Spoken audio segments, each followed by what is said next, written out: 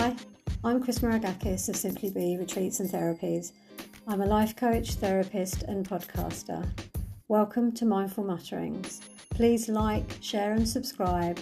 And as always, thanks for listening. Hi, thanks for joining me. So I think really it's about time we address the issues around the fuel price rises and the growing anxiety and fear that the rising cost of living is causing. Before we start, I just want to say, keep in mind that you have dealt with everything that life has thrown at you so far, and you will deal with this too. Everything passes, and as difficult as it seems and as frightening as it may seem, this will also pass, so keep the faith, and let's just look at what we can proactively do. There are a lot of things that we can do to reduce our spending, to manage our well-being, to keep warm. So I'm going to take a look at all of them this week. Firstly, I think we need to learn how to manage the anxiety. So anxiety is caused by living in the future. It's caused by the worrying about what ifs, What if this happens? What if I lose my job? What if I can't afford to heat the house? What if I can't buy food? What people are laughing at me? What if people think I'm poor? What if? I'm going to let you into a little secret. No one can control the future. All you can control is how you choose to respond to something. And you worrying won't make money magically appear or prices go down. So let's look at ways that we can manage the anxiety first. And then I'll look at some practical solutions and some funding options, and then some well-being suggestions to help you get through the next few months. And obviously, once you've got used to doing all these things, whether you choose to do them going forward is up to you. But for now, they'll help you manage the situation. First and foremost, turn the news off. Oh my goodness, it's so miserable. Prices are going up. You can see it in your shopping bill and your dwindling savings. You do not need to hear it every single day, several times a day. Think of your vibration. Okay, we're energetic beings, and the happier and lighter we are, the higher our vibration, and the more miserable and depressed we are, the lower our vibration. And what we focus on, we attract. So if our vibration is low, we're attracting more situations into our life that will continue to give us a low vibration, more debt, more worry, more anxiety, more stress. So it's in our best interest to try and look for things in our life that we can be grateful for, look for what we do have in life and celebrate that, and try and keep our vibration up, which I know isn't easy when you're facing lots of uncertainty and worry, but this is something practical that you can do to help change your own situation. Second one is pranayama, or breath work. And although breathwork is such an amazing tool, and I would sing its praises all day long, what I have become aware of, and that's through a lot of people talking to me or through my own breathwork practice, is that breathwork is only really effective when you have the first sensations of anxiety. Once you're feeling fully anxious or you're in the midst of a full-blown panic attack, it's incredibly difficult to regulate the breath. And the more that you focus on the fact that you're struggling to breathe or that you're only breathing shallowly, the worse it gets. So I would say this is a perfect exercise for proactively managing your emotions while you're still in control. And what I must say before anybody tries this is any practice that involves holding the breath is not safe during pregnancy. So this one is not for you. But to do this pranayama, the first thing you do is sit comfortably. Place one hand on your abdomen, this is so you can connect with your breath and become aware of it. And then breathe in through your nose, deeply enough that you can feel your abdomen rise. Hold your breath for a count of 4, and then slowly exhale through your mouth, blowing out the air. And you want to kind of time your inhalation to a count of 4, have the pause for a count of 4, and exhale for a count of 6.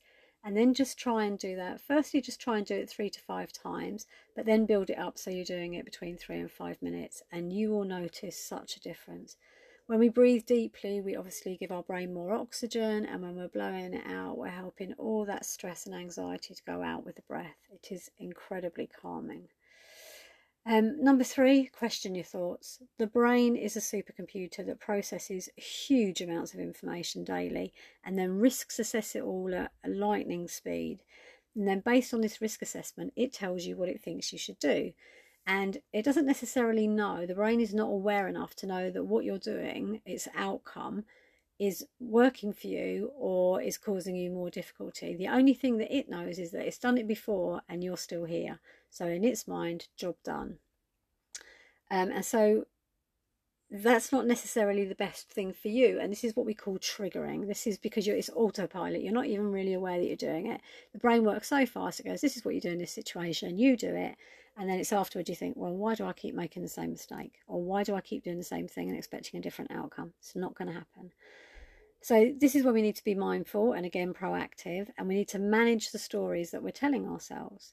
So the first thing that's interesting to do is to notice in your body where you're feeling the thought that is causing you to feel anxious.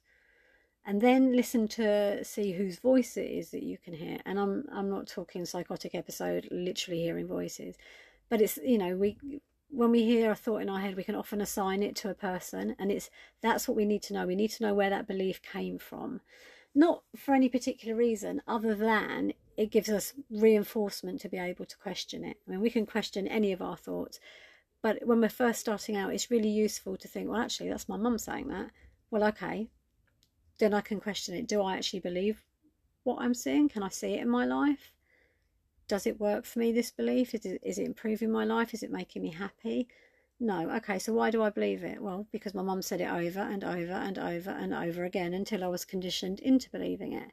Okay, well, I don't think it actually works for me anymore, so I'm going to work on overcoming this belief because it's now become limiting. And that's what we can do. We can challenge and question our mindset and our thoughts all the time. And then we can keep the ones that work for us and we can overcome the ones that don't. Another thing that's really useful is to try a calming mantra. Something like everything always works out for me, or I am in control of the life I am creating, or I am calm, peaceful and secure.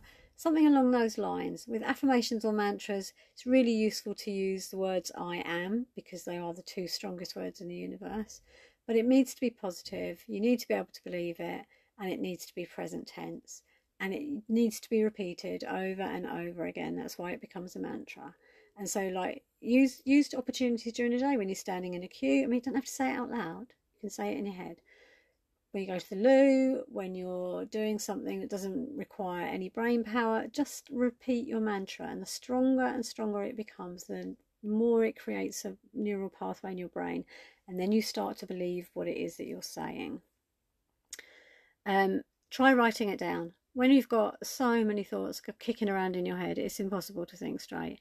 And that's not helped by the fact that the more anxious you get, the more adrenaline you produce. And when the body has to keep producing adrenaline, it starts to look at functions in the body it can close down.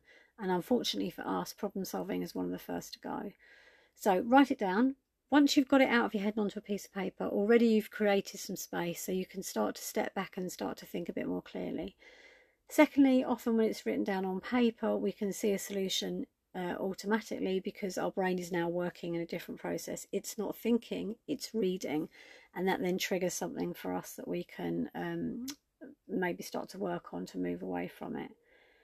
And then you can look at the ways that you can problem solve the situations that you're dealing with, and at least you can then start to see how you can move forward with them. And then lastly, I would say do something physical. You know, if you're in bed and you're waking up with an anxiety attack or you're just feeling overwhelmed, you're not going to go back to sleep.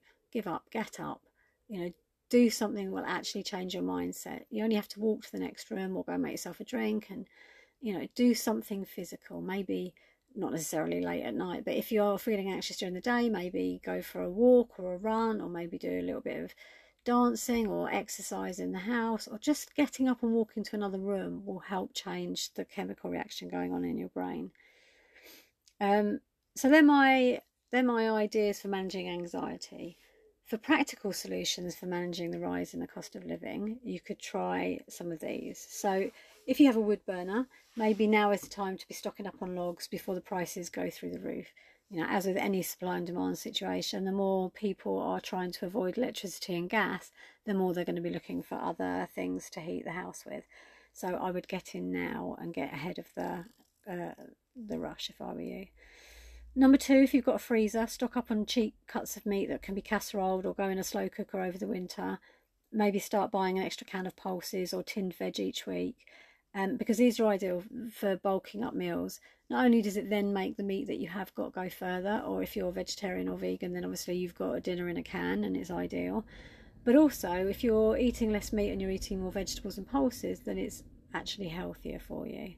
Maybe look at buying bigger bags of rice, pasta or lentils to also help you bulk out meals. And it's often cheaper to buy things in bulk anyway, or in bulk sizes. Number 3, make sure everyone has a warm jumper and some slipper socks so that they can wrap up warm. And for a lot of people, like, the amount of heat we lose through our feet is frightening. So some good non-slip socks are really vital to keep the warmth in the body. Maybe snuggle under a blanket or a throw in the evening. Maybe look at layering up, or even using hot water bottles. There are lots of countries where the normal way of keeping warm is to heat the body and not the house. And this is especially valuable if you are living on your own, or you are only in the house during the day, or maybe you're all in one room and you don't want to be heating the rest of the house when no one's using it. Another practical solution is to place foil behind the radiators. You can buy radiator foil, but you can use aluminium foil just as well. And what that does is that stops the heat leaching out through the bricks, and it redirects it back into the room. Drawing curtains before it's dark cuts down on the heat loss, because even if you've got super duper windows and doors, glass is permeable. It's always going to let the heat out. Seal up any drafts, and maybe get some thick curtains to go over doors, especially if you've got conservatory with all that glass, big glass doors, big sliding patio doors. Get some good thick thermal curtains, cover them up, and notice how much warmer it is. And cheap or charity shops or closing down sales or even selling sites might provide a bargain or two for you to pick up your curtains. Number 5, Christmas is coming, can't avoid it. Actually love it, but maybe it's a good idea to start setting a sensible budget with your family and friends. Have the conversation. I'm sure that you will find that if you start the conversation, lots of people will jump in and say, yep, it'd be really good to have a budget, or really maybe we knock Christmas presents on the head this year, or maybe we just buy one for the family as a whole. Maybe you could start buying a present or food item each week to take the pressure off the end of the year. Maybe if you've saved stamps of any description, or you can use cashback schemes, that can all be put towards buying Christmas presents or food. Or maybe you could get creative and start making gifts, because you've got enough warning before Christmas. You could make some decorations, or maybe you could even give vouchers for your time, where you offer to babysit or do the ironing for family and friends, that kind of thing. Have a think. Christmas is lovely, but it's not about what you buy. It's meant to be about love and compassion and spending time with people you care about and showing them how much you care. That doesn't mean buying them the biggest thing in the shop. For anyone really struggling, there are lots of places that you can get help from. I've just picked out a few. So these websites might be able to put you into on the right track. So the first one is www.familyfund.org.uk, and that is for children in need who need essential things, kind of one-off payments. But it's definitely worth having a look at, because you might be surprised at what you're entitled to or what you can get on that system. Turn to Us, so www.turntous.org.uk, are a charity that helps work out benefits and funding options for you, so they're really helpful. Then there's the Fuel Poverty website, which is www.nea.org.uk, and then for the food banks, that's www.trust.org. And maybe it might be that you're also entitled to free school meals or something similar, and there's a checker on the gov.uk website for that. For those with children at school, maybe it's worth joining a Facebook group for your local school where you can do uniform swaps or buy discounted uniform from there. And maybe this is the time to start cutting back on the school dinners and nipping out of school at lunchtime for the older children to pick up fish and chips. Maybe this is when we start looking at packed lunches and ways that you can save money there. As well as, and for the uniform, you might also want to try out the Salvation Army. They've started doing uniform banks, so that might be really useful. And then we come to well-being. Now more than ever, it's so important to maintain your well-being. Keeping calm and healthy is vital to riding out tough times. And if you don't take care of your mind and your body, it will fail you. It will start to break down. You'll end up with mental health and physical health issues, and then it will take the time for you. And that, chances are, that will be 100 times more stressful than finding the time to do something regularly to prevent that happening. So all of these can be done for nothing. So take your pick, have a go, maintain really good well-being. First one is going for a walk. Doesn't matter what the weather's doing, you just put the clothes on to dress appropriately for the weather. You know, if it's raining, go jump in the puddles. You know, if it's snowing, I don't know, go make a snowman. But getting outside in weather appropriate clothing and going for a good stomp is brilliant for you. It's really good for your muscles. It will get your blood pumping. It'll improve your complexion, definitely relax your mind, and it will produce happy chemicals in the brain. And it's free. And it's healthy, so it's something that you can go and do on your own, or you can do with other people. But whatever you do, you can do it every single day. Then there's reading. Oh my goodness, I love to read a book. And you can get books for free, obviously, by joining the library, or there's lots of places that do book swaps, or even if you have the Kindle app, there's a load of free books on there. And there is nothing nicer, especially when it's hammering down outside or really cold, than wrapping yourself up in a throw, getting yourself a nice warm drink, and losing yourself in a book, whatever you choose to read, be it a thriller or a body ripper or whatever it is that takes your fancy. And you'll find that boosts your well-being no end. Socialising, catching up with a friend.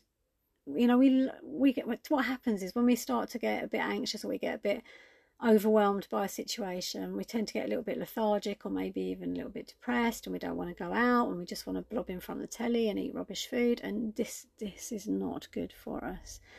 So making the effort to get in touch with a friend, maybe meeting up, maybe going for a walk together, but just having a good natter with someone that you care about or who makes you laugh, and just being in their energy will boost you and have you feeling better quickly. It's brilliant. Another thing you can do is grounding. So it's, in order to stay connected and calm, it's really useful practice to ground yourself regularly. And in the summer, I would say do this barefoot outside, but considering it's getting a little bit nippy, you can do it inside, or you can do it outside with shoes on. And what you're aiming to do is just connect the earth's energies. So standing with your feet hip width apart and your pelvis tilted slightly so your back's nice and straight. You don't want to be ramrod straight, you don't want to be stiff, but you want your body to be in alignment. Shoulders open back and down, neck nice and straight, head comfortably resting on the neck, and then go ahead and close your eyes. And then what you're aiming to do is, as you breathe in, you're bringing the energy from the earth up through your feet all the way to the top of your head. By this time you're nice and tall. Hold the breath there for a second, and then keeping that beautiful length that you've just got into your body, allow the breath to go back down your body and see it going back down and down into the earth.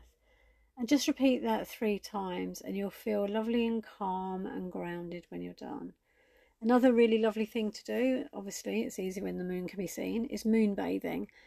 And if it's a bit cold, make sure you're sat in the window where the moon can shine on you. Failing that, take a blanket outside, go sit somewhere and just sit under the moonlight. It is so relaxing. And if nothing else, it will just get you out of your head and out of the house and out of your situation for a few minutes, which will create space for solutions. It will create space for the body to start healing itself, and it will create space for you to just have a break and feel a little bit freer. Listen to a podcast. Obviously you're listening to this one, brilliant. Encourage you to like, subscribe and share. But there's loads of podcasts, you know. Listen to a podcast, learn something new, find new coping skills, have a laugh, do whatever. But it's a really useful way of boosting your well-being. And then it comes to music. You could light some candles and you could listen to some relaxing music and just chill out. Or maybe you play some bangers and you crank up the volume and have a kitchen disco. However you want music to work for you, it's a fantastic way of improving well-being. And then also my online women's circle every month is free. It's on the last Wednesday of the month, and it's a safe space for women to come together to listen to and support each other while we share practical solutions, and we have a meditation and we use the cards for guidance. And it's just a really nice well-being experience. So if you fancy giving that a go, get in touch and I'll send you the link. So I hope this has helped. I hope these ideas get you thinking about what you can do to get through the next months. Nothing is guaranteed in life except death and taxes. And in essence, we are spiritual beings here to experience a joyous life in a human body. Please don't let the doom and gloom get you down. Be proactive, look at your life, cut back where you can, make good choices, take help where it's offered. But instead of allowing all this to bring you down and overwhelm you, look for opportunities to be grateful for what you have in your life, who you have in your life, a roof over your head, a job to go to, enough money coming in, whatever it is. The fact that we have electricity coming into the house at all, even if it is extortionate, is something to be grateful for. And that helps to keep your vibration up, and that will help to keep you well, and that will help you to attract abundance into your life. And then assume things will work out for you, because you can't control the situation, so it's much better to assume it will work out than to plan on it not working out, because it's a change in vibration, and that makes a massive difference to what you attract into your life. And also, more often than not, things do work out. Might not always work out the way you intended them to, but nonetheless you do get by and everything ends up being okay in the end. So I really hope these have helped. I would love, if you've got some solutions or you try some of these and they work, please get in touch. Either drop a comment below or message me on cm@simplybe.org.uk, or obviously there's a website which is simplybe.org.uk, or my number is 07974 618 499, and you can text me, call me, WhatsApp me, whatever. Get in touch. I love to hear how these well-being ideas are helping you to take control of your life. And whatever you do this week, please take care of you. Thank you for joining me, and I hope you'll join me for the next one next week. Bye now.